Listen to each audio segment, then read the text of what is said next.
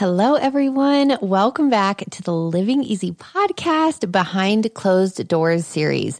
Today's conversation, holy cow, I literally just ended it with my brother, Matt Carlson. He is sharing his story that I've only heard bits and pieces of. He's my brother-in-law, but I've only heard bits and pieces of his story growing up. And he was raised in a cult. He lived a very normal life. And then his mom and aunt got kind of sucked into this ideology of cult life, then spirit life, that led to about 12 years of isolation and domination, controlling behavior, spirit conversations, and more that were all extra biblical. So they use the Bible as their foundation for this cult, as most do, and then added to scripture. So his story is one that is emotional, it is heart-wrenching, it's funny and honest about the things that he went through as a child, the restrictions that he had, and what God has done in his heart, the healing process after that. He is the most normal dude ever. I mean, he's funny and crazy and quirky, but he is so loved by everyone. He is brilliant. He is kind, and he has not let this ruin him. So it is a story of pain and hardship and confusion as a child, and just some of the most bizarre things and perspectives that make absolutely no sense, but also a story of healing and of allowing God to use that for good and not being a victim of his circumstances. So I hope you have a chance to listen to the whole thing. It's worth it. We talk even at the end about kind of the world right now and how it is getting into a cult mindset with the polarization and inconsistencies in beliefs and politics, and how really we are navigating this world without a heart for God and a heart for others. So listen through the whole thing. If you guys enjoy this episode, please take a second to share it. If you haven't rated and reviewed on iTunes yet, it would mean so much if you could do that. And if you enjoy this conversation, if you have friends who like to watch Netflix documentaries about this type of stuff, it would mean the world if you would share it with those people. Just sharing it with one person or any episode from the Living Easy podcast is so beneficial to this. And I know y'all missed the podcast while you were gone. I received lots of emails, so thank you. So I'm grateful that you appreciate, and would be so grateful if you would continue to share. Let's dive in to today's conversation with my brother-in-law, Matt.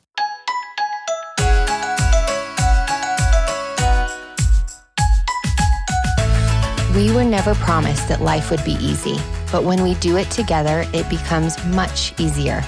I genuinely believe that we have to be intentional about creating a joyful life. I believe in happy parenting, healthy marriages, long-lasting friendships, and making perfect memories in imperfect homes.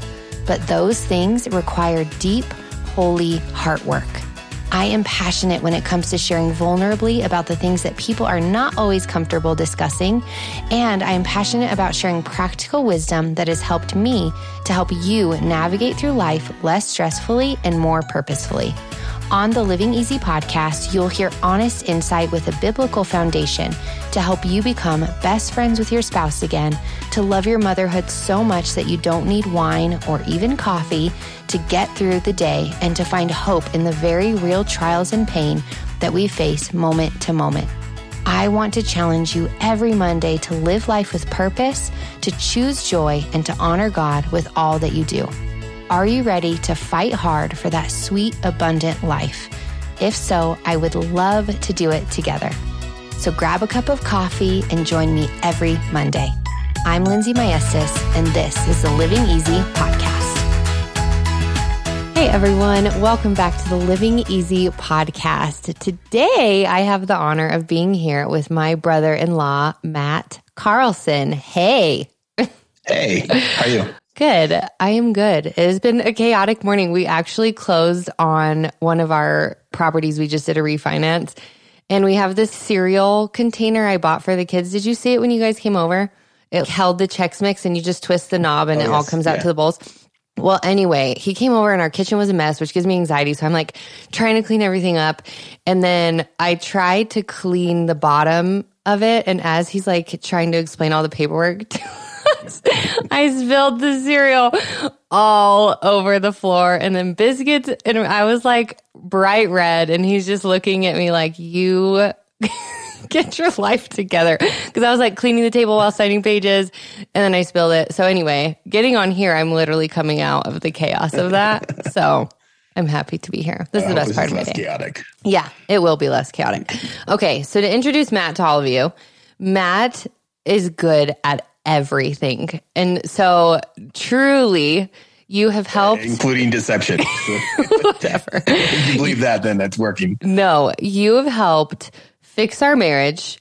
You have made me a coffee table. You have helped fix my computer. You've helped me fix my phone.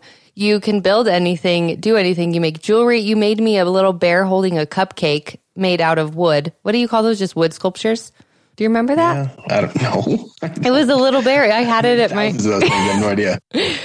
Carves wood. Literally can do anything. But Matt has a really crazy past, very intriguing past that I've heard bits and pieces of. And you guys have heard from his wife, Tish Carlson, on the podcast on the episode dealing with depression as a Christian, which was a really awesome episode where she was really candid and honest about that. So if you haven't heard it, check it out. But Matt and Tish are family, but they're also friends to us, and we love them very much. We spend a lot of time together, but I know only a little bit about your full story. And so I just really wanted people to hear your story about growing up in a cult. And that's what you would call it, right? You would call it living in a cult. Yeah. I mean, in today's day and age, it seems like I'm not alone. Yeah. Modern day culture feels like one. Yeah. People are believing some crazy things. So, I mean, it makes me just feel more sane. I would very much agree with that. I think it's becoming very, very polarized. And I think social media is creating that polarization. I mean, people via social media are creating that polarization. So I understand what you're saying through that. But yours, as you grew up, was one that kept you from the real world. So for people, okay, you watch all these Netflix documentaries about cults and people who are locked in the basement or locked in rooms or they're not allowed to do things. Can you talk a little bit about when you first realized, maybe at what age, you were in something that wasn't normal and what types of things made you realize life wasn't normal for you? I'll give you like a synopsis, like a really brief one, and then expand. Cool. So I grew up in a home where my dad didn't go to church. Jimmy Swaggart was his church on Sunday. What's Jimmy Swaggart? He was like a televangelist. Okay. They got caught up in all kinds of creepy stuff. Okay. But that's who he went to for church. So we would go to, as a family, my two older brothers and my mom and I went to church constantly. Youth group, church, events, helping out. Like it was just part of life. It was awesome. My dad was not into it. He just vowed, like, I'm not going to do it. I'm going to clean the house while you guys go do your thing. And so that's how I grew up until about age 11 is when it started getting weird, really weird. I was a Christian since I can remember. So like how that works out, I have no idea. I mean, when was I actually saved? When I could fully understand the gospel? I don't know. Yeah. But from a young age. And I would say it wasn't that I knew anything. I now believe wholeheartedly that the Holy Spirit is the one who keeps us and kept me through this next season of what occurred. And so pretty normal family. Mom and dad fought constantly. Mm-hmm. Brothers were train wrecks growing up. And I just knew I didn't want to be like them because they were always in some kind of trouble. And like rebellious? I had a brother who was an alcoholic and crashed 18 cars in 9 years. Oh, I didn't know that. Oh, it's complete total him. Like would deliver pizza and then he would crash into the person's tree in front of their house and bring their pizza to their door. It just wasn't doing good. Yeah. He's been sober 20 years. That's awesome. So it's fantastic. Yeah, he's doing great. But I would say it was a pretty typical like Stranger Things kind of surroundings, family. Dad worked for Texaco, which used to be an oil company that kind of got bought out by, I think, Chevron. And mom was very involved in the church and very spiritual, I would say. What's weird is that I don't remember her being very normal because it got so crazy for so long that I don't even remember. My brothers tell me that mom was great. She was like, normal before she got pulled into the cult life stuff. Yeah. Okay. And she was like the best mom. Wow. We could never ask for a better mom. And then it turned into, we could never ask for a more crazy mom. Yeah. And so normal Christian family, grew up, huge house, plenty of money. We were doing fine. Yeah. And my aunt stepped into the picture, moved to Texas, and we went from that kind of a life to divorced. We hand-built homes in New Mexico, left the state, took all of our belongings, bought this big compound, and turned it into an RV park for the chosen people of God. And the 144,000 were going to come and live on our property. I was like, okay. In an RV park. That's what. In an RV. We built an RV park as children. Yeah. So. Well, that's why you're good at building stuff. Yeah. I mean, that explains it. A lot of insight from it because that's all I did growing up. Yeah. And so, I mean, and it went from, so that normal kind of a lifestyle where like I go catch turtles and at the golf course and run from like the golf course personnel, and we'd swim with them in my pool, like tons of them, like 30 at a time. We'd have turtles everywhere. And then I'd go take them back to the creek and let them go. Then next week we do the same thing. Like I go to Magic Mountain in summer every day, ride my bike, get a ride. We lived in California. And, okay. I mean, life was fantastic. This is before. Right. And then it childhood went to, then it went from that kind of a lifestyle to, we would see a license plate on a car. My aunt, my uncle, my mom, they would see a license plate with a certain set of numbers and a certain arrangement or from a certain state. And then they would all like become paralyzed and go, okay, kids. And they would point at another vehicle and say, that's us driving. Look at that. That's Pat and Sherry. They're driving. Who's Pat and Sherry? My aunt and uncle. So they'd be in the car driving and they would say, look at the other car. We're in that car. Yes. Like our spirit? I don't even understand. Because you're a kid. Yeah. Okay. They wanted to convince the spirits that were listening that they were going in the opposite direction. The demonic spirits. I guess. I mean, maybe, yeah. Probably. There were like religious spirits, familiar spirits. And then there was individual spirits from different people that they've known that they would say, they would never say their name. They'd say, they'd give initials. This is a spirit of DC. It's a spirit of GB. It's just like, oh gosh, here we go again. And you're how old at this time? Like 12, 13. Okay. To 24. Like it got weird. I'm just trying to give like a breakdown from the polar opposite kind of lifestyle to like, we would then see that they would try to get all the kids to yell that they see themselves in another vehicle driving the opposite direction. And then we would quietly go back home. They would say, hey, I think it'd be smart if you got some bags packed. Don't ask any questions. Wow. It's like, oh, here we go. And you just basically get your belongings for who knows what's going to happen next. And I get it all like put in a suitcase, duffel bags, whatever. And every day just wait for the moment. And your mom is with you. Your mom and dad are with you? My mom and me lived in one house. We built log homes in Ruidoso. And then my aunt, uncle, and their 6 kids lived in a house a log home that was built, a couple hundred feet away. Oh, okay. And we would randomly get woken up at 4 o'clock in the morning and leave the country, get in an RV and just drive. We couldn't mention the names of signs we saw. We couldn't talk about what was happening. Because the spirits were listening. Yeah, they're all listening. Yeah. Okay. Really, they have big ears, I guess. It was like that all the time. Couldn't do anything.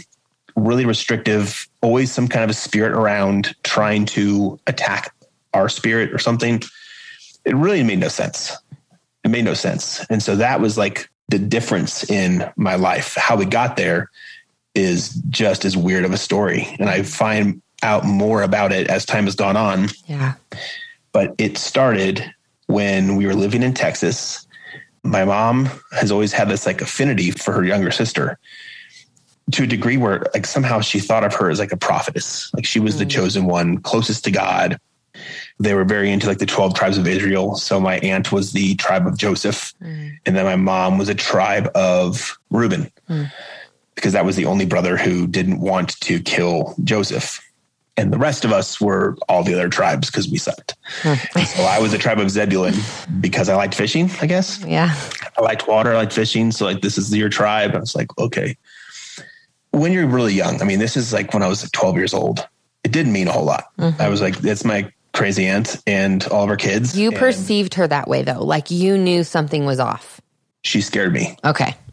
She's got something weird. It's very, just very commanding, controlling, manipulative is all get out. But then once you start seeing the manipulation and it's the same pattern over and over and over again, it becomes pretty comical. Yeah. So my aunt moved to Texas to help my mom. So turns out my mom bought her a house, bought her an extra piece of land, bought her a car. Wow. And so that way nothing would be in my aunt's name. And there's a reason for that, as I found out 20 years after that all happened. And so when she bought a bread maker, she'd buy two. When she bought a VCR, she'd buy two. So my dad would never find out that she was spending half of our income on my aunt. Wow. And her family. And then my dad finally found out that his life savings was given away to my aunt in her house and all this stuff. And obviously got angry. Mm-hmm. My mom and my dad fought. My brothers don't remember them fighting. So this didn't happen until my aunt moved to town. Yeah. It got scary daily. I would just sit outside and cry and wait for them to stop arguing. One day I got a tape recorder. I thought there was no way that they could actually understand what they sounded like. If they hurt themselves fighting, I think maybe they would realize that they need to chill. Yeah. And so I took my dad worked for Texaco, so he had all these little personal recorders, those little tiny little tapes. Hit record, and I snuck it in between the cushions of the couch, and they were screaming at each other and fighting. And I went and sat outside. I had a rabbit at the time. I vividly remember cleaning the rabbit's cage and crying. And then it got really scary inside the house. And I went inside, and my dad thought that my mom was recording him to use in court or something.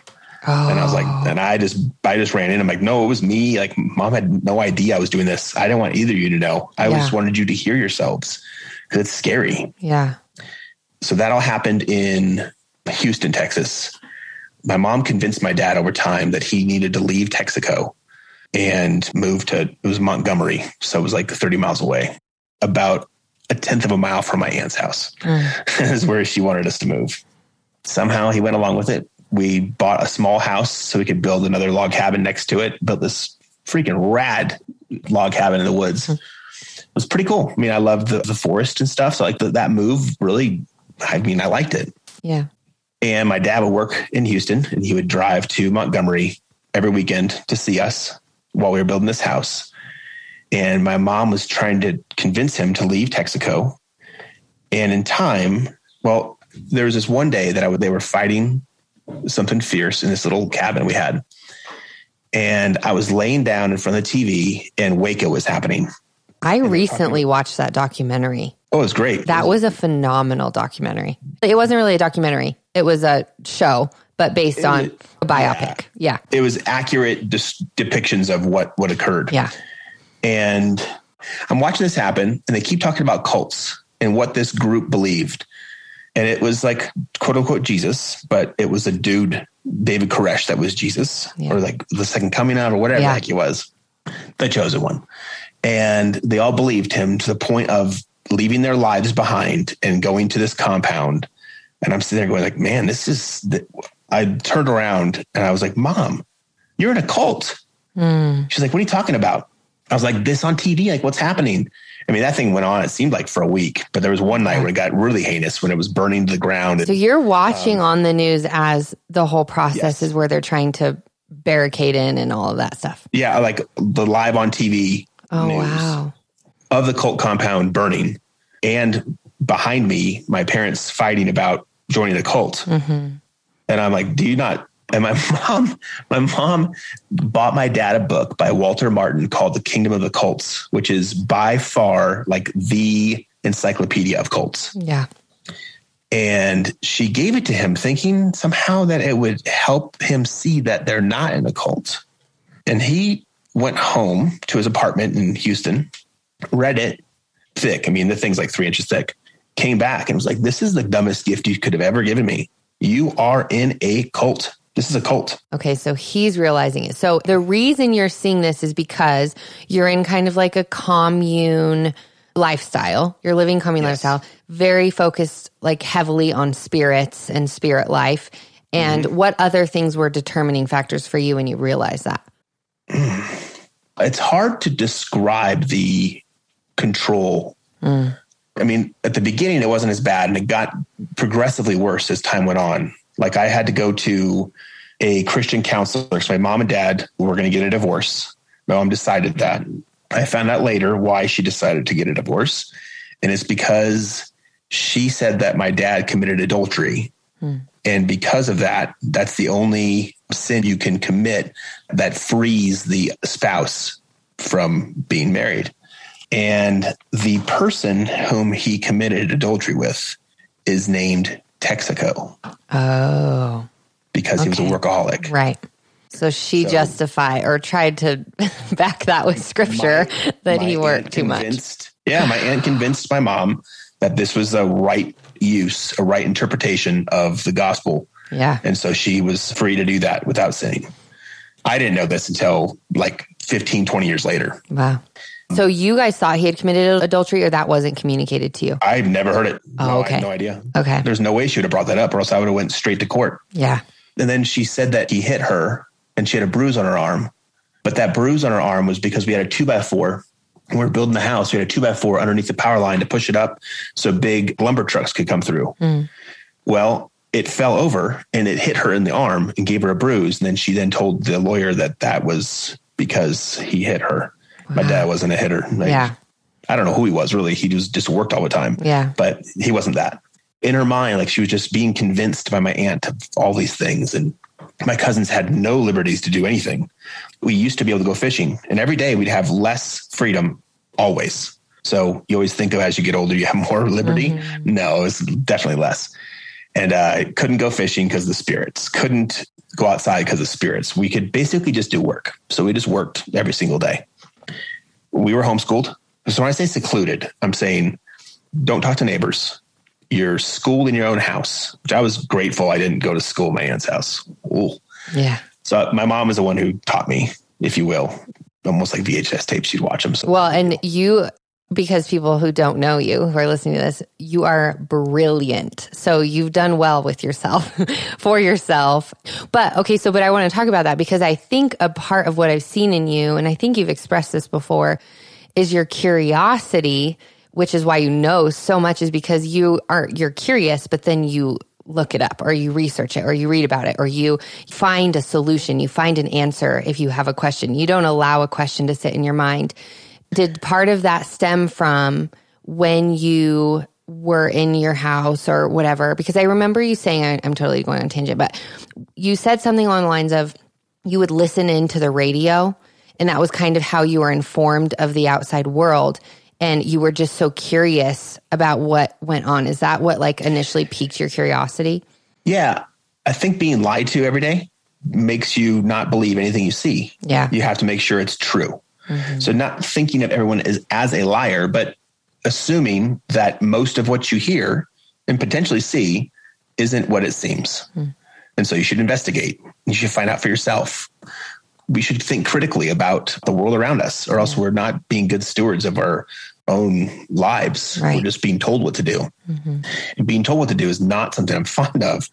And so my aunt being the one who controls everything, it got to a point where every morning we would get up, go to my aunt's house, which is a couple hundred feet away because we moved then to Ruidoso, built a bunch of log cabins, built this RV park. At this point, I'm like 14 years old. Okay. 13, 14 years old. And my mom divorced my dad, took his pension and all of his savings and bought this 7-acre property in Ruidoso. And again, as a kid, I'm like, there's a lot of land. We can do everything we want. It's pretty awesome. But it just progressively got worse. So whenever you thought like something could go right, it didn't. It got to a point where my name couldn't be mentioned. It couldn't be looked at, couldn't be talked about. So I could do nothing with anybody. I homeschooled myself. And then I was forced to read different books that I didn't think were good. They just didn't seem right. Like one of them was by Jane Lead and the Seven Heavens or something. Hand-drawn crap on, basically somebody just printed it out, 2-sided paper, folded it, stapled it into a book. And then we were supposed to read this as some sort of like doctrine. So the Bible is thrown out at this time, or the Bible is being added to? Okay. It's added to. Okay. Yeah. So it's all extra biblical. Right. It's never like a removal of the gospel. So I vividly remember being told I had to read this book I know I can picture the cover. I can even probably can find it and send it to you. But I'm like, this 14-year-old girl in like the 1700s got a revelation from an angel, and we need to basically read all of her stuff and follow her teachings. I'm like, no, I'm not going to do that. They also believe that CDs were from Satan developed them, and demons are the ones who control any sort of technology over the phone line. So nowadays internet, back then it was BBS. Mm-hmm. Which is why you're now getting caught up on 90s movies, because you weren't allowed to watch any. Matt has not seen like any of the good 90s movies and refuses to watch Titanic still. Yeah, I know how it ends. Spoiler alert. It sinks. And so we watched lots of movies, but we would record them on TV. You could fit 3 on a tape. Mm-hmm. And we had them all over our house. When I say all of our house, we built a log cabin, but we weren't allowed to build walls inside the cabin. So we had all the studs, all the framing was up in my house. My aunt's house was done. But our house, we couldn't have windows for the longest time. So we had double layers of plastic that we stapled up. I mean, think of a brand new house that looks like it's condemned because we had plastic up on the windows. And then we were finally allowed to put windows in, but then we couldn't put walls in like sheetrock. Mm-hmm. Why? Because of the spirits. Okay. But your aunt was able to, but she was the one kind of dictating that this couldn't happen in your home. Yes. She decided everything in life. Yeah. Everything from what you eat, what you drink, everything is completely controlled by her. Like we couldn't leave the property. We couldn't talk to neighbors. We couldn't go do anything. I mean, one of my cousins, was 24 years old and she just sat at home. We went to the store. Everyone went to the store. So your entire teenage socialization was you, your brothers, and your cousins, and no outside? No, my brothers, I wasn't allowed to talk to. So I hadn't seen them since I was 12. Because they left the cult? Yeah, they did. Okay. They didn't join it. They're like, this is crazy. Okay. Y'all are nuts. Yeah. And so we're out. And they were older. Like they were 6 and 8 years older than me. Yeah. So they never got it. They never became a part of it. But I found out later, like they've been trying to call me and reach out to me and get a hold of me for years. And I didn't know that. I just thought they're gone. I don't have brothers anymore. So for a decade, they tried finding me. And then they finally were like, he's gone. Like we'll never see him again. So like that was like the atmosphere. And it was a lot about like numerology and certain sets of characters and numbers. And if they saw something that was $17, so that was a really good deal and I must buy it because it's 17. And the number 23 is against witchcraft. And number 30, it's like, oh my goodness. They're very, very heavily into like numbers for some reason. But in time, it became one in which we would every morning go to my aunt's house and we'd open the Bible and it was like, what is the word from the Lord for us today? And we'd sit in a circle and each kid would read their scripture. And like Russian roulette with the Bible, like you just pick one out or you had something set? I'd say Russian roulette for sure. Which is dangerous because then you get on like Judas hanged himself and it's like, that's what the Lord has for you today. That's concerning. Exactly. And then like Jesus wept. Yeah. So it definitely was Russian roulette, but then it became, for me in particular, I'm going to pick out Psalms 117 every single morning because she can't figure out a way to distort it. Yeah. And everybody would start doing that. And I knew when somebody chose Psalms 1, that was going to be a bad day for me because it was beware of being in the presence of like evil counselors. I'm like, that's who I became. What does that mean though? Like that it's going to be a bad day for you? Why would that affect your day? All my cousins, I mean, they're the only people I had to hang out with. I mean, we had a blast. Like we would make homemade crossbows and that were like 200-pound draw and shoot them through 4 bales of hay. And we would go pine needle skiing and we would build sleds out of all like tons of skis. Like we had so much crap there. Yeah. You could build anything you wanted and we did it. And so that was my only form of entertainment. I mean, I would hand make wooden cars out of tons of layers of wood and sandwich them together and paint them to look like a model. Very just weird. I mean, it's childhood though. That's like the stuff that I want my kids doing. Yeah. I mean, honestly, it's like the stuff I try to get my kids to do. I mean, I'm like, here's a scroll saw. Here's how you use it. Yeah. Let's map anyways. So I had a lot of fun, but as long as my aunt wasn't around and then it got really weird and we had call signs for them.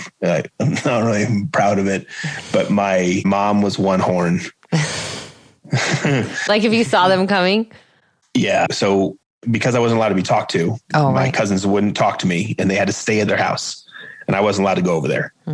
And so I would stand on the corner of my house, and then my cousin, Josh in particular, actually only really, he would stand at the corner of his house and we would use sign language, but it was homemade, just trying to be able to communicate like what's going on today. Like, what are you doing?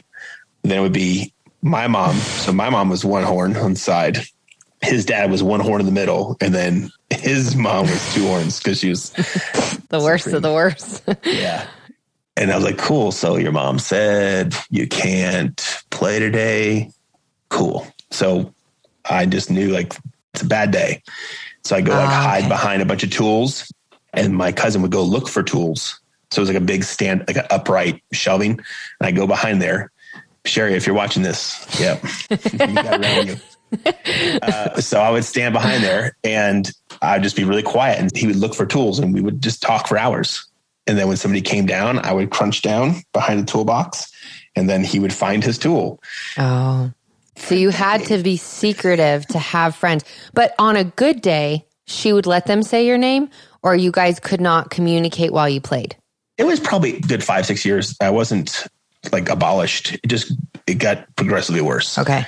For example, one of my cousins, so the oldest cousin ran away in the middle of the night. Second oldest cousin ran away in the middle of the night. I was supposed to go with him. Our plan is that we were going to escape. And the day I turned 18, we were going to escape and we're going to join the Air Force and get degrees in computer science. And then after 4 years, leave and start a computer store. That was the whole plan. And so he had turned 18. He was a year older than me, maybe a year and some change. But we had planned everything out. Like, we're going to leave. We're going to take a bus to Alamogordo and then sign up for the Air Force. That was like the closest armed forces center. I was 17 at the time, and I was like getting scared. I'm like, man, what do we do? What if it doesn't work out? What, like, we will have nobody. Yeah. I don't understand how this is going to work. And plus I have to wait another year for this to happen. Well, one day we had intercoms between all the buildings. So you'd press a button and it would, like, you could press 1, 2. So we would talk between the houses. Yeah. Constant communication was fantastic. I wake up to, at this time, my name had changed. Yeah. Cause my name when I was born was William Walter Carlson. And I was forced to change it at like 15, 16 years old to Matt Hodiah. Oh. So my name was never Matt. Interesting. It's all fake. Yeah. So I had to legally change it in the courts to Matt Hodiah. Oh, really? Yeah. It's weird. Yeah. So this time they called down the intercom and they just said, Matt, you need to get up here right now. And I was like, oh crap. And I was like, why?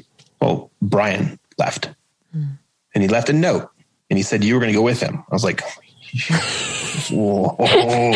I'm like, you just threw me under the bus. You screwed me over. And so I walked up to their house, and in the middle of the night, he took their keys to their Wagoneer, drove to town, took the only belonging he had, which was a pair of binoculars, sold them at a pawn shop for $10, bought a ticket, left the keys, told them where the car was going to be sitting, and then went to Alamogordo and joined the Air Force. He didn't know is that you don't just join the Air Force. This isn't like a John Wayne movie. You don't join the Air Force and then just get sent off somewhere. Yeah. You just sign some paperwork and they send you home. Yeah. He had to come home for weeks. Because he had no money. I'm thinking, oh my gosh, I would live in a stinking van, but he didn't even have a car or anything. So in Alamogordo, there were no jobs to be had. People from Alamogordo actually would come to Ruidoso to work because they'd have a higher wage and then drive back to Alamogordo. Heck of a drive, but that's what they do. And the cops had a few vouchers for free meals, but they didn't have any vouchers for free hotels. He could have potentially, because they were trying to figure out how can we not send you home? Yeah. And there was no way. Because, none of us had ever had jobs before. We worked constantly, but we worked for free. And so he got sent back home. And, he had the worst life ever. For weeks. He would be screamed at and prayed over and whatever for, all night long for weeks. Wow. I could not imagine how difficult it was. Were you able to communicate with him at that time? Kind of. Not really. Plus because I was his accomplice and we had planned this thing out. That didn't go over well. And he did finally join the Air Force. and the recruiter came out and wanted to meet the whole family to figure out like what the crap is this place. Okay. So he had informed them of it, which is why they wanted to keep him. And then they came out because they're trying to like determine if this is concerning. Yeah. And I'm like, yeah, it is. Yeah. We had a family that was like old friends of my aunt's come visit us and to think about maybe leaving Iowa and joining the cult. And I begged them not to do it. I was like, you have no idea what you're seeing. What you think you see is not good. It is horrific. They're going to control your life and destroy your family. Yeah. I guarantee you. And it was a mom and dad and 2 adopted kids, one adopted for sure. And his name was Co. And they thought that this kid had a spirit. That's why he was so ornery or whatever. And I'm like, he's just ornery. He's a boy. I remember walking down the stairs and hearing just sheer terror screams. And they were taking olive oil and pouring it all over his body and just screaming at him to get the spirits out of him. And I'm looking, there's like towels on the ground and oil everywhere. I'm like, oh my gosh. And then my mom or my aunt told us to go back to our room, to my cousin's room, and play Castle Wolfenstein. What is that? A game? It's a shooter where you kill Nazis. Oh. Yeah. And that sounds like a reasonable request. Sometimes our job was to go play Castle Wolfenstein to kill the spirit of Nazism. Oh. Imagine believing and experiencing the truth that marriage is a gift from God to be embraced, not a burden to endure. Most marriage problems, you guys, are not marriage problems. They are God problems and they are heart problems. Nobody walks down the aisle to say I do with a plan to have a mediocre, difficult marriage that ends in divorce. Divorce is painful and messy and hard. And God didn't call you to be a wife who fixes and exhausts herself with the efforts to make her husband better. Instead, he called you to be a love him wife. Did you know that 50% of marriages end in divorce? And in 2020, the top reported reasons for divorce were a lack of communication and an inability to resolve conflict. Ladies, have you equipped yourself properly? Would you wait until your entire house had burnt down before seeking help?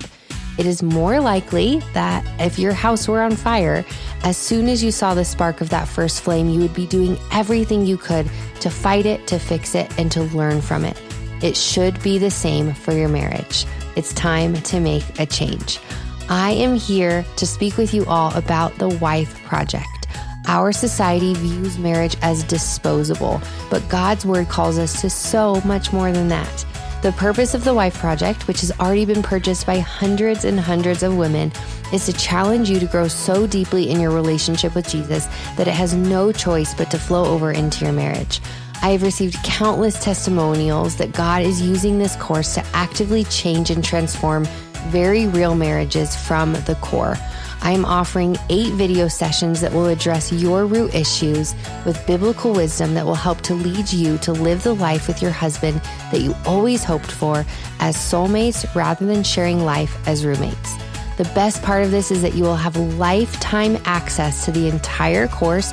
So if you can't listen to it or watch it right now, it will still be available to you in 5, 10, or 15 years. And all of the videos and the Wife Project Journal will be easily accessible for you. The journal will include marriage challenges, scripture memory verses, and journal questions to begin working through the deep struggles of your marriage immediately. Enrollment for the Wife Project opens up again on June 7th. I could not be more excited, and I cannot wait to see what Jesus does in your faith and in your marriage through this course. Just visit my website, sparrowsandlily.com, or click the link in the show notes below or the link in my bio on Instagram at Living Easy with Lindsay for more information and to sign up for the wait list. As you're walking in on this, though, as a kid, okay, because I'm envisioning and I want to talk about this a little bit, but we had friends actually leave here, close friends, and join a cult. And it has been, as an adult, the most bizarre thing to watch someone switch, like you were talking about, from a life of complete and utter normalcy to one of just confusion.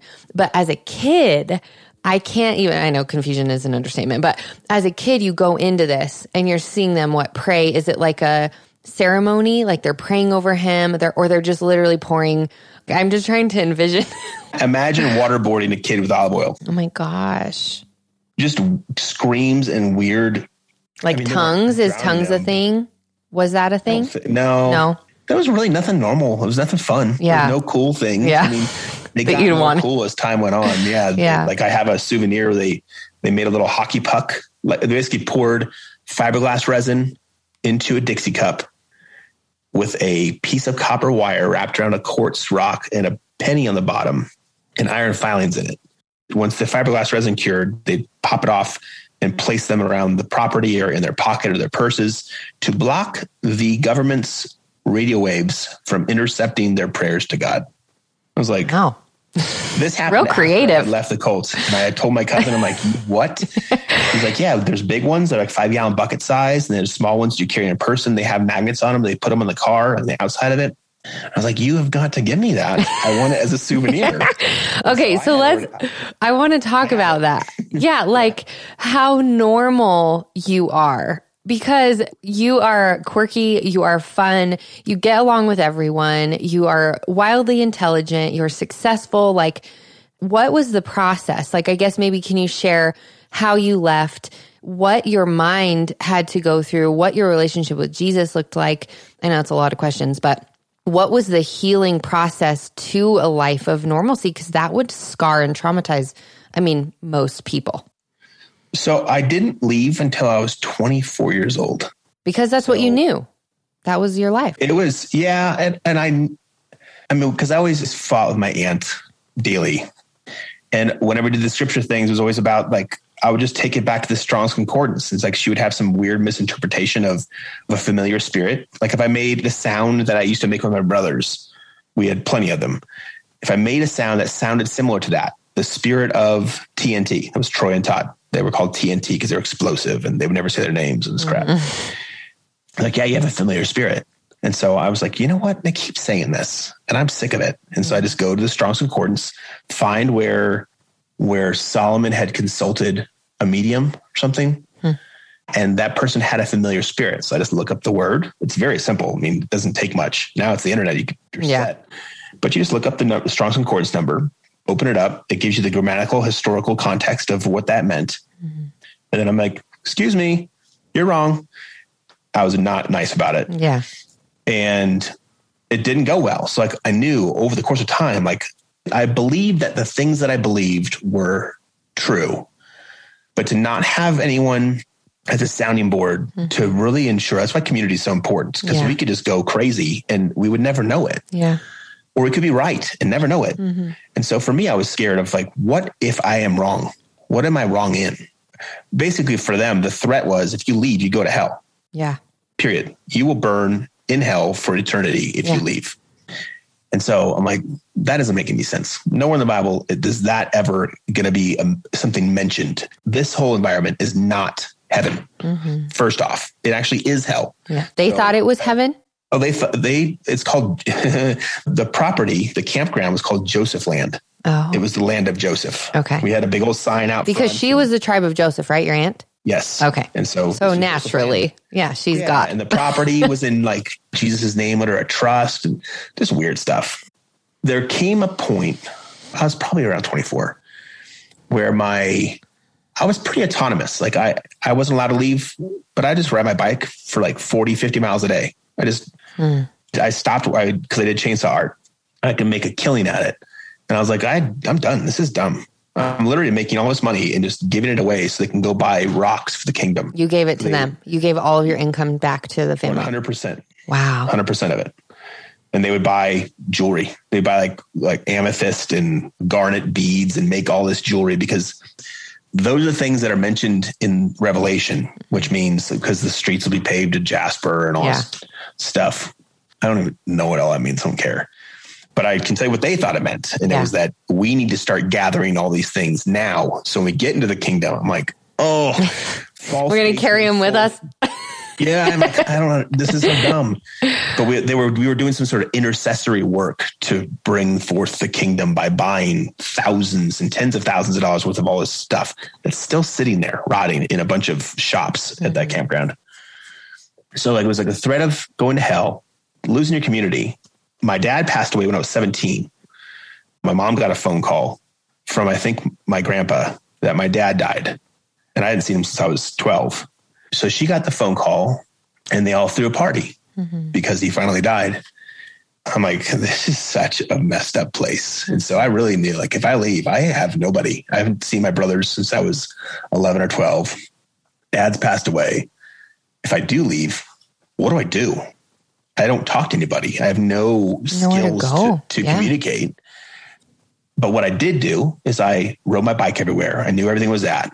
There was like a softball tournaments just down the street from our house in Ruidoso. And I would just park my bike against a tree and just listen to families talking. What do they talk about? What does a normal family do? And just longed for this just normal life again. Yeah. I had a shortwave radio, which I don't know why they let me get it, but I had a shortwave radio and I had some really old college textbooks and like engineered different lengths of antenna wire so I could see how far I could listen to people around the globe. Think of shortwave radio as Twitter, but audio. Okay. It is awesome. And I was very nerdy, so I printed up like an Excel spreadsheet and I had a logbook. I mean, I would go to bed like at 4 or 5 in the morning. Between when my mom went to bed, whenever that was, I would just listen to shortwave radio, put down their call sign, put down what the station was, and then what do they talk about? And that was like my logbook to see what was happening in the world. And it was awesome. It made me feel okay. Like the world hasn't gone nuts, just this place has. And so I knew I wanted to leave. I just didn't know what I would do. Yeah. So my aunt, uncle, and all their kids went to Arizona to spend 40 days in the wilderness, eating nothing and drinking nothing besides cactus and water. To be like Jesus. Yeah. Yep. And so I didn't know this because they left and it was just my mom and I. And it was awesome. Without my aunt around, my mom was way more cordial, sociable. She didn't have to fit to a mold. She didn't have a dictator breathing down her neck and telling her how to live her life. I'm sure she felt a huge sense of freedom during that time too, even though she maybe didn't know it. I don't understand how this works, but she just wanted to go find her so bad. And so your mom didn't know how to be her own person. No. Okay. Not at all. Yeah. Yeah, no. We had a little pop-up camper and a minivan. And she said, hey, I think it'd be fun. We should go camping. I'm like, I'm not going anywhere. I'm 23, 24 years old. I'm like, I'm not going anywhere. I'm like, I know what you want to do. You want to go find your sister out in the desert somewhere. And I'm not going to do that. She tried talking to me into it. I'm like, don't think you understand. This is never happening. Yeah. And so she's like, fine, then I'm going to go. I'm like, by all means. Yeah. Like, I'll get you set up, like whatever, water the camper and all that stuff. And she left. And that day she left was the first day that I had not had somebody telling me what to do since I was 12 years, right? At least. Yeah. And I remember going to I drove. I had... Because you were allowed to drive? I did get an ID like at 19. Okay. Basically to take trash. I couldn't do anything else besides that. And we had snowplow and stuff. And I remember going to a movie rental place. Like a local, like a local, like they turned like a kind of like like a cheap Blockbuster. Yeah. It was like a person's house. It was in Ruidoso. So it was like a little kitschy place. And I was walking around trying to find something. And I was like, man, I'm going to rent a movie. This will be crazy. I have an ID. I'm sure I could rent a movie. And I mean, I was not the person I am now. I'm sure I was just paralyzed with fear. Yeah. And I remember people telling me, man, when we first met you, you just profusely sweated and looked so scared. I'm like, man, I do remember it, but I don't want to remember it. Yeah. I went to this rental place and rented Black Hawk Down and watched it at home with the audio on full blast. And what did you feel? Because I mean, you've not watched anything other than, I mean, you were doing Nazi shooting games, but. Yeah. I mean, we had tons of movies. Westerns, lots of old war movies. Yeah. I just stopped watching them. I was like, okay, I'm good. I'm done. So I rented Black Hawk Down and had it full blast and was just so pumped. I don't even know what I was eating, but I was pumped. And the next morning, my mom shows back up at home. I was like, what in the world? I thought you were going to go find your sister. I never said that. Like, okay. Then begged me to go with her. She got scared. Mm-hmm. It may not even been the next day. It may have been the same day. I'm not sure. Yeah. I was like, fine. I'll tell you what. I'll drive with you. We'll go find your sister. I'm not doing that. Whatever you say you think you're doing, we'll go do that. And then I'm going to come home and I'm never doing that again. And she's like, okay, just go with me. And so we got back in the minivan, drove to Arizona, and she's looking out the window. She's expecting her to just be there. I'm like, what you looking for? Nothing. Why was she afraid to admit it? The spirits. Oh, right. Okay. The spirits heard. They can't know where you're going. Yeah. Right. Okay. Somehow they don't watch anybody. They only hear them or something. Okay. I don't know. Okay. I do not understand how it works. Yeah. I mean, I just got frustrated with it. They would say the spirits this. I'm like, what spirits? I'm like, well, you want me to name them for you? I'm like, yes, I do. And then they would start naming them. I'm like, 1, 2, like just a jerk. Yeah. Well, I mean, because nothing is lining up in what you're being taught. You're obviously having an awareness of like, okay, there's just continual manipulation, continual lying. I'm able to line these things up with scripture and see that it's not. It's not relevant. It doesn't make any sense. I mean, there's a book that just came out, a book of the rhythm of prayers. And it says in there, dear Heavenly Father, please help me to hate white people. What? That's a current book out there. It's currently published and it's being lauded as like the ultimate book of prayer. I'm like, I don't think God's really here to help you hate people. I'm pretty sure of that. Wow. And like, it's just as silly as that sounds. That is how everything sounded. Yeah. Back in those times. So we're driving to Arizona. She's looking out the window, constantly denying that she's looking for my aunt. And so we drive through, I think, Globe, Arizona, and we're driving through and we get to some town and I see her look up at an RV park. And like, I'm like, you want me to turn around and you want me to go back there? I'll turn around. She's like, no, fine. Like, you want me to turn around and see if Sherry's at that RV park? She's like, no, I don't want that. Just keep going. I'm like, okay. So we drive like 60 miles into the next city in the desert, wherever that was at. Fill up on gas. And I get back in the car and Mom's like, we have to turn around. I was like, just say it. Say it. I'm looking for Sherry. Finally, we got in the car. We were driving back to their town. And I was asking her, I really wanted her just to say it. When the moment she finally said, I'm looking for her, I pulled the car over the side of the road, got out and walked into the desert. I was like, I don't even know what I was thinking. I was just done. Mm-hmm. I was walking towards nowhere. And my mom came running after me. Finally, that's where I said, I'll take you there. You're never going to find her. It makes no sense. But just so you know, I'm done. Mm-hmm. This is crazy. Just think about it. You've been lying to me for 2 days straight. You wouldn't just admit the thing that we were currently participating in. Mm-hmm. This is nuts. And so we drove to that RV park. She wasn't there. We drove all the way back to New Mexico. I'm like, see? And we went to a garage sale. So this is like the... really quick. When you look back, do you see, like, just knowing what you know now, any very obvious signs of mental health stuff with your mom? Or do you feel like it was more just this need, like codependency? I saw codependency. Okay. I don't know. My aunt, serious issues. Yeah. She's been arrested recently. Oh. Like going crazy. Yeah. In Ruidoso. I'm like, this is fantastic. Have you ever gone back to see her as an adult? Yeah. So we went to a garage sale. It was like some old like metal building. Calvary chapels are notorious for building their churches in like warehouse districts, cheap, big buildings. Mm-hmm. So the Calvary chapel there had just moved into a cheap, big building. And they were taking all the junk that was in that building and putting it out for a garage sale so they could start cleaning the building up to turn it into a sanctuary and such. And the strangest thing, I can vividly see it, but we parked the car, went to the garage sale. Some guy was getting some like old like bun coffee makers, like setting them out and all this junk. It was all junk. I was like, I don't want anything here. But something about that guy, his name was John Marshall. I don't even know how to describe it, but it was just that person loves you and you can leave. This is after the desert. This is when you're home. Yes. Okay. We gotten back home. I'm not sure the time distance between the two events, but I'm sure it was pretty close because I was done. Yeah. And so the next, I don't know if I asked them. I doubt I asked them. I don't think I talked to anybody. I was so scared. I told my mom that night, I'm going to church tomorrow. She's like, fine, then I'll go with you. I'm like, you do you, but I'm going to church tomorrow. And that day was the first day they were having church in that building. It was the first day of college group. Then they were doing baptisms at the public pool. All happened on that next Sunday. So garage sale Saturday.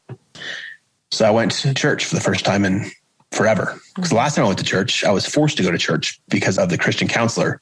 And then I went once and my mom said, I can't go back again because a girl there, like the pastor's daughter, liked me. And so that's evil. So you can't go back to there again. It's like, okay, cool. So obviously never had a girlfriend until. No. Yeah. No. And so I went to church, went to baptisms, went to college group, petrified. Like, I don't think I spoke a word. I don't even know what to say. Mm-hmm. Nothing I had to say would be relevant because I'd lived in a hole for forever. And I knew like, this is it. I mean, when I say a gospel-centered family, like the Marshall family is that family. They don't live for themselves. They live for the good of others and the glory of God. Yeah. That's it. Yeah. They have totally changed your life, huh? Yeah. I've only ever heard you speak like that of them and how they've impacted you, even in your children's lives as well. And I went to church. Then on that Wednesday, went to church. I mean, I got connected with a group that built houses in Mexico. Nolan and Marie, Shockey, freaking the raddest people alive. And Nolan now is probably 55, 60 years old. He's 18 in his head. Yeah. He's just a blast. Yeah. And I mean, I remember I would ask him questions because we could drive to Mexico and get that camp ready for building houses. And I just talked to him nonstop about life and like, how do you do life? What do you do in life? Like, I wanted to learn. I stopped doing bears. I would do enough to just pay the bills. And then I would just go to Mexico and build houses. I mean, they just gave me, I was just, like that season of my life, I was loved so much and had so much grace, was such a weird person. And my mom found out that I was building houses and she told me that I was casting pearls before swine. And that those people, like God put them there without a house for a reason. Wow. And if I kept doing it, then she was going to take all my belongings and put them in trash bags and put them on the porch. So I still was living there. I was never there, but I was still living there. And I was like, you do that. And I drove back and got all my stuff, put it in the back of my truck. Not shortly after, one of my cousins found my brothers, which I hadn't talked to in, about 10 something years.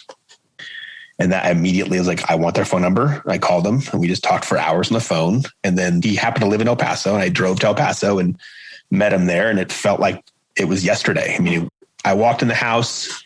My oldest brother was screaming about a computer issue. And I was like, man, nothing's changed. He's like, nope. Let's go. We're building a computer.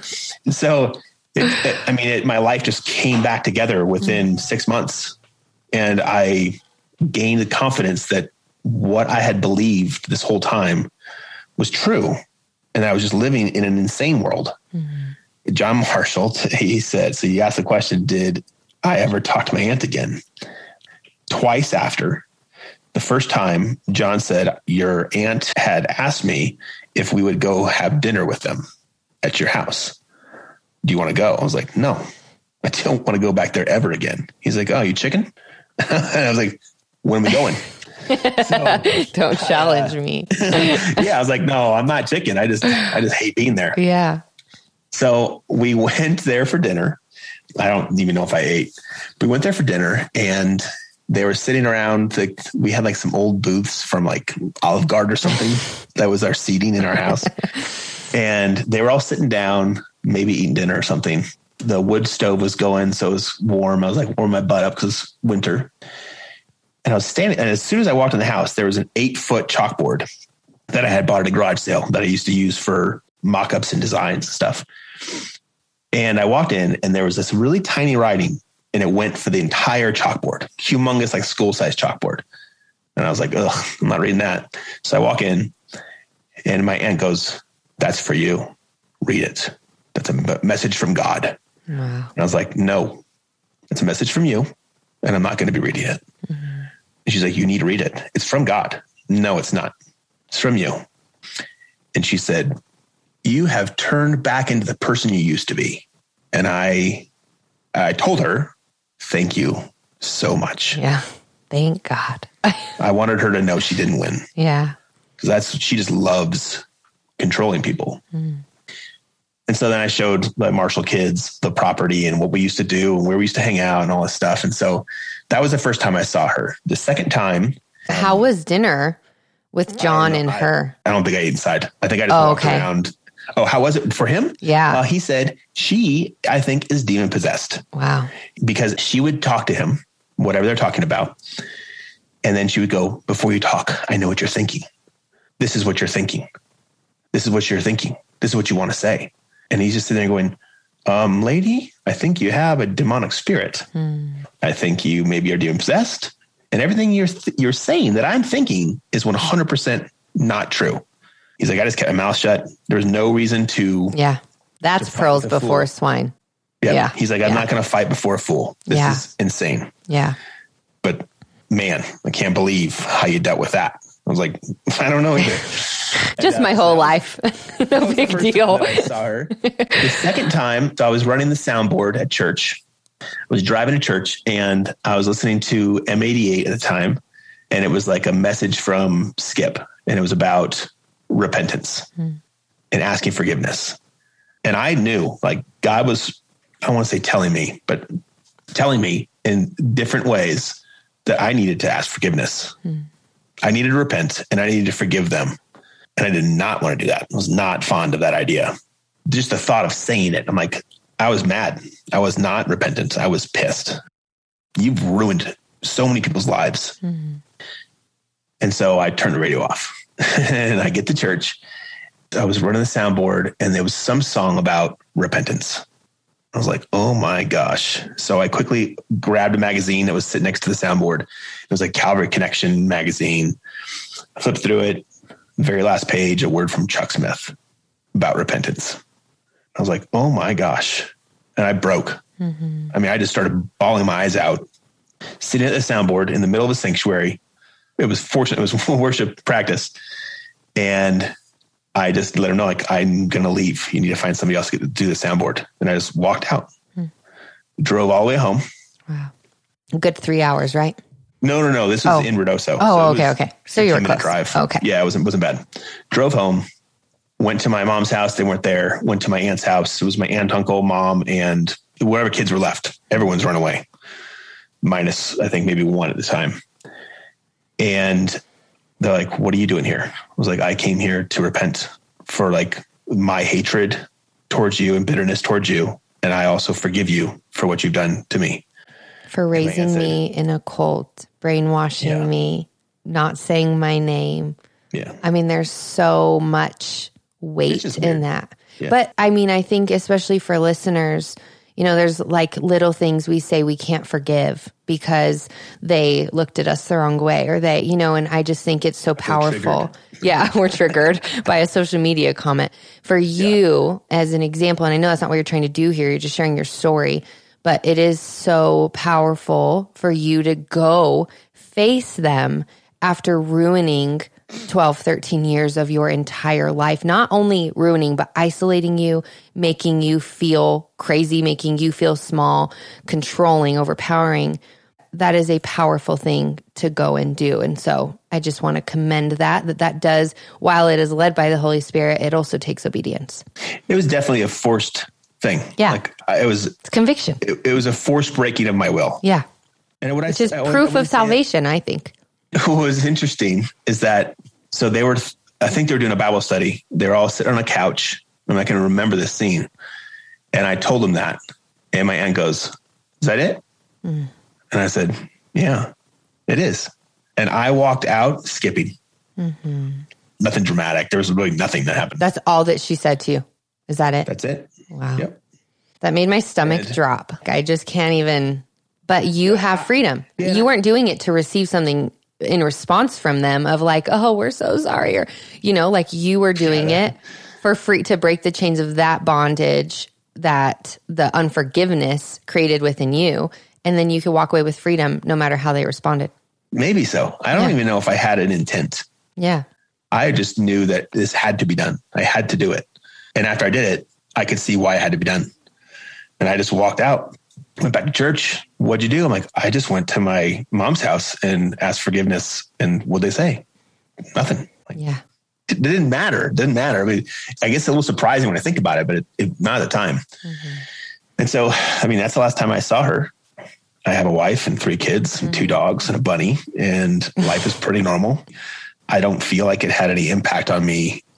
I don't think it had a negative impact on me for like the long term. I'm sure like my life would be different if it wasn't like that, but I'm grateful for like the lessons that I've learned throughout life.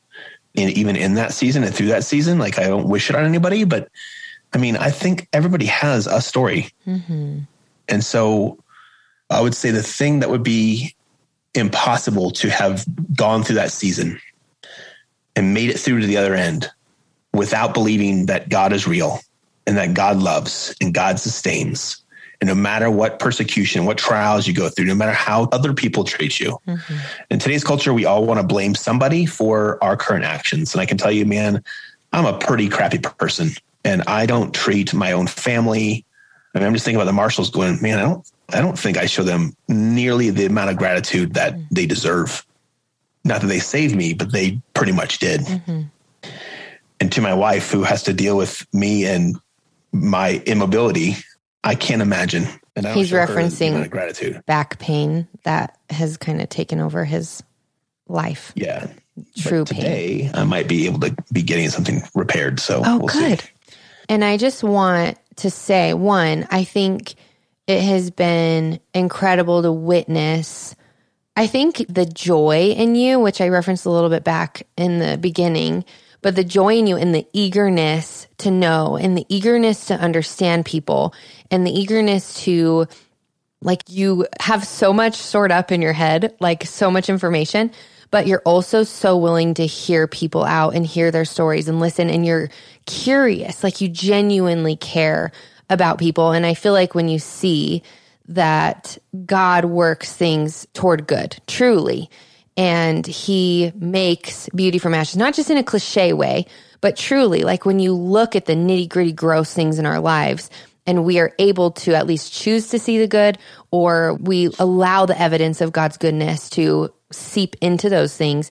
I think that's one of those things in you that has been, and maybe that's just who you were from a kid, but I feel like it's something that's within you that was maybe formed or even strengthened during that time that then has built you into this like communicator, this loving person, this person who desires genuine good and genuine relationships with people, because that was something that was so lacking. And so just on our end, like Jesse and I see that so much in you, that is something that you have pulled and made good, that you haven't allowed it to ruin you. You haven't allowed it to be something where you're a victim of the circumstances, but you've responded to those circumstances and said, I'm going to grow. I'm not going to be angry at God for what my aunt did to me, which I'm not saying that hasn't been an issue, but you're not a victim. You have responded and you have grown and challenged yourself in that. And I think that is really an incredible example. I would say it's something I strive for, and it'll never be completed. I mean, I fail, I would say, more often now than I ever have in my life, it feels like. Mm-hmm. And God never promised us an easy life. Mm-hmm. He actually promised us the opposite, that it would be hard. Yeah. And he's just prepping us for our lives, for us to be sanctified and to be more fit for the kingdom. And that's not done through being comfortable. Mm-hmm. It's done by going through difficult situations, and all things work for good to those who love him. Mm-hmm. So it's not that all things are good, but they work for it. But it is a choice. And today's culture is one of like, who can I point out next as being the villain? And I'm like, yourself. we are all the biggest villains we've ever known. We've got to give that to God and seek peace and joy and restoration in relationships and ask forgiveness when we just suck. And if we lose that, and I was just recently reminded of this, of how bad I suck. And I just want to, it's like another one of those situations where like I blew it and God is drawing me close to him when I was just too comfortable and kind of just gave up. And I know that was a point of, I'm allowing it to be a point where God can use it as opposed to break me and make me worse. Instead, it's break me and make him greater. Amen. So I just wrote about that today, interestingly enough, on Instagram, about with Jesse and I kind of preparing for the move, how we find that we are strongest together when we are uncomfortable and when we are kind of in trial, because we then lean upon Jesus. My computer's going to die, so I'm just checking my power source. We lean upon Jesus more. We lean upon one another. We communicate more because we're preparing for the hard. We're kind of facing the trial together or the transitional period. And so we're more aware. We're more vigilant. We are more uncomfortable. And so we act out of that discomfort. But when we're comfortable and when we live in that comfortability, we allow ourselves to get lazy. We get lazy with intentionality, not only with one another, but with Jesus.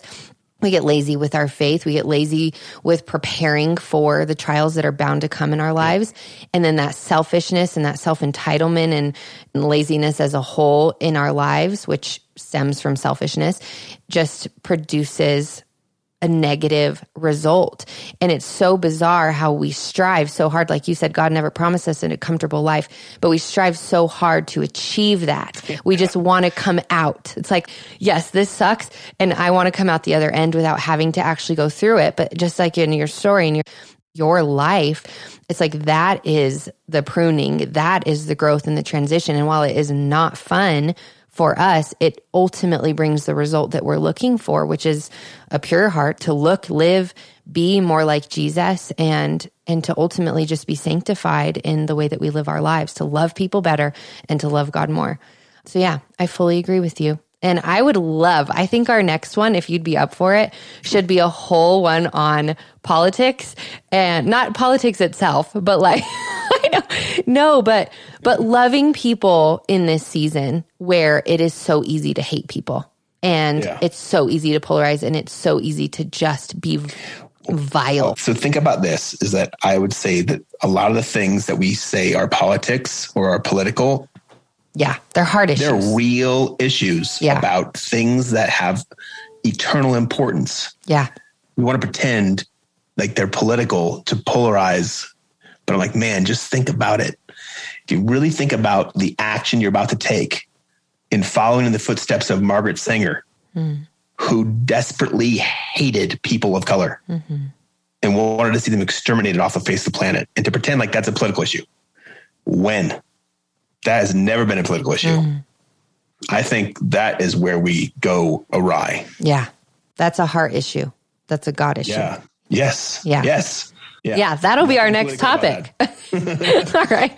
Well, thanks, Matt. Thank you for sharing your story with thousands of people. I'm sure they're going to appreciate it. We're just thankful for you guys. And this is something, I kind of draw this from your experience too. Not that you have not had struggles within your faith and your doubts, and just as we all have, but I think that it is a very easy thing to blame God. We blame other people, we blame pastors, we blame the church, we blame God. And instead of understanding and believing that God is good, not blindly, but truly doing our study, knowing the heart of God instead of believing what people say of God and who he is, but instead saying, okay, the world is broken. My aunt is broken and has some stuff going on. My mom was broken, and not just projecting that onto God's character. I want to caution and just encourage those of you who have struggled with church. Matt and I have both been part of a church that bombed, and to say the least, and destroyed a lot of people's faith. It was devastating, and it's been devastating, but that it is a separation between who Christ is, who Jesus was on this earth, versus who we want to blame and the sin of man and the things that they do that do not represent the heart of Christ and of God. And your faith, like you love the Lord, you're imperfect, just like we all are. You're a sinner, but you see the goodness of God even through your pain. And so I just think that's incredible. So if you all enjoyed this episode, first off, thank you so much for listening to the Behind Closed Doors series. It is so fun for me to talk to people I love and know. If you enjoyed it, please tag at Living Easy with Lindsay. What tags do you want to use, Matt? Do you want to share your social? FASTERMATT. Anywhere it's Faster Matt. I'll link him in the show notes. Take an issue. Yeah, if you enjoyed this conversation, if you felt encouraged by it, if you thought it was interesting, please do share on social media. Just take a screenshot of the episode on iTunes or Spotify or YouTube, wherever you're listening from, and tag at Faster Matt and at Living Easy with Lindsay. It's always encouraging to hear your feedback and what you guys think of the show. So thank you all so much for being here. We love you, and we'll talk to you next Monday. Bye. If you enjoyed this episode, please take a second to share the love.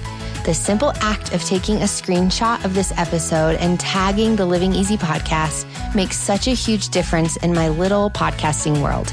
If you were blessed, challenged, or impacted by this conversation, someone else you know might be too. So please feel free to share a little hope and joy with the people that you love. If you haven't already, please take 30 seconds to scroll down from this episode or the podcast homepage on iTunes to give a quick rating and review. This makes a huge difference and helps in getting great guests for future interviews. Don't forget to follow along with me on Instagram for encouragement, devotionals, and practical advice on all the life and faith stuff. Love you guys.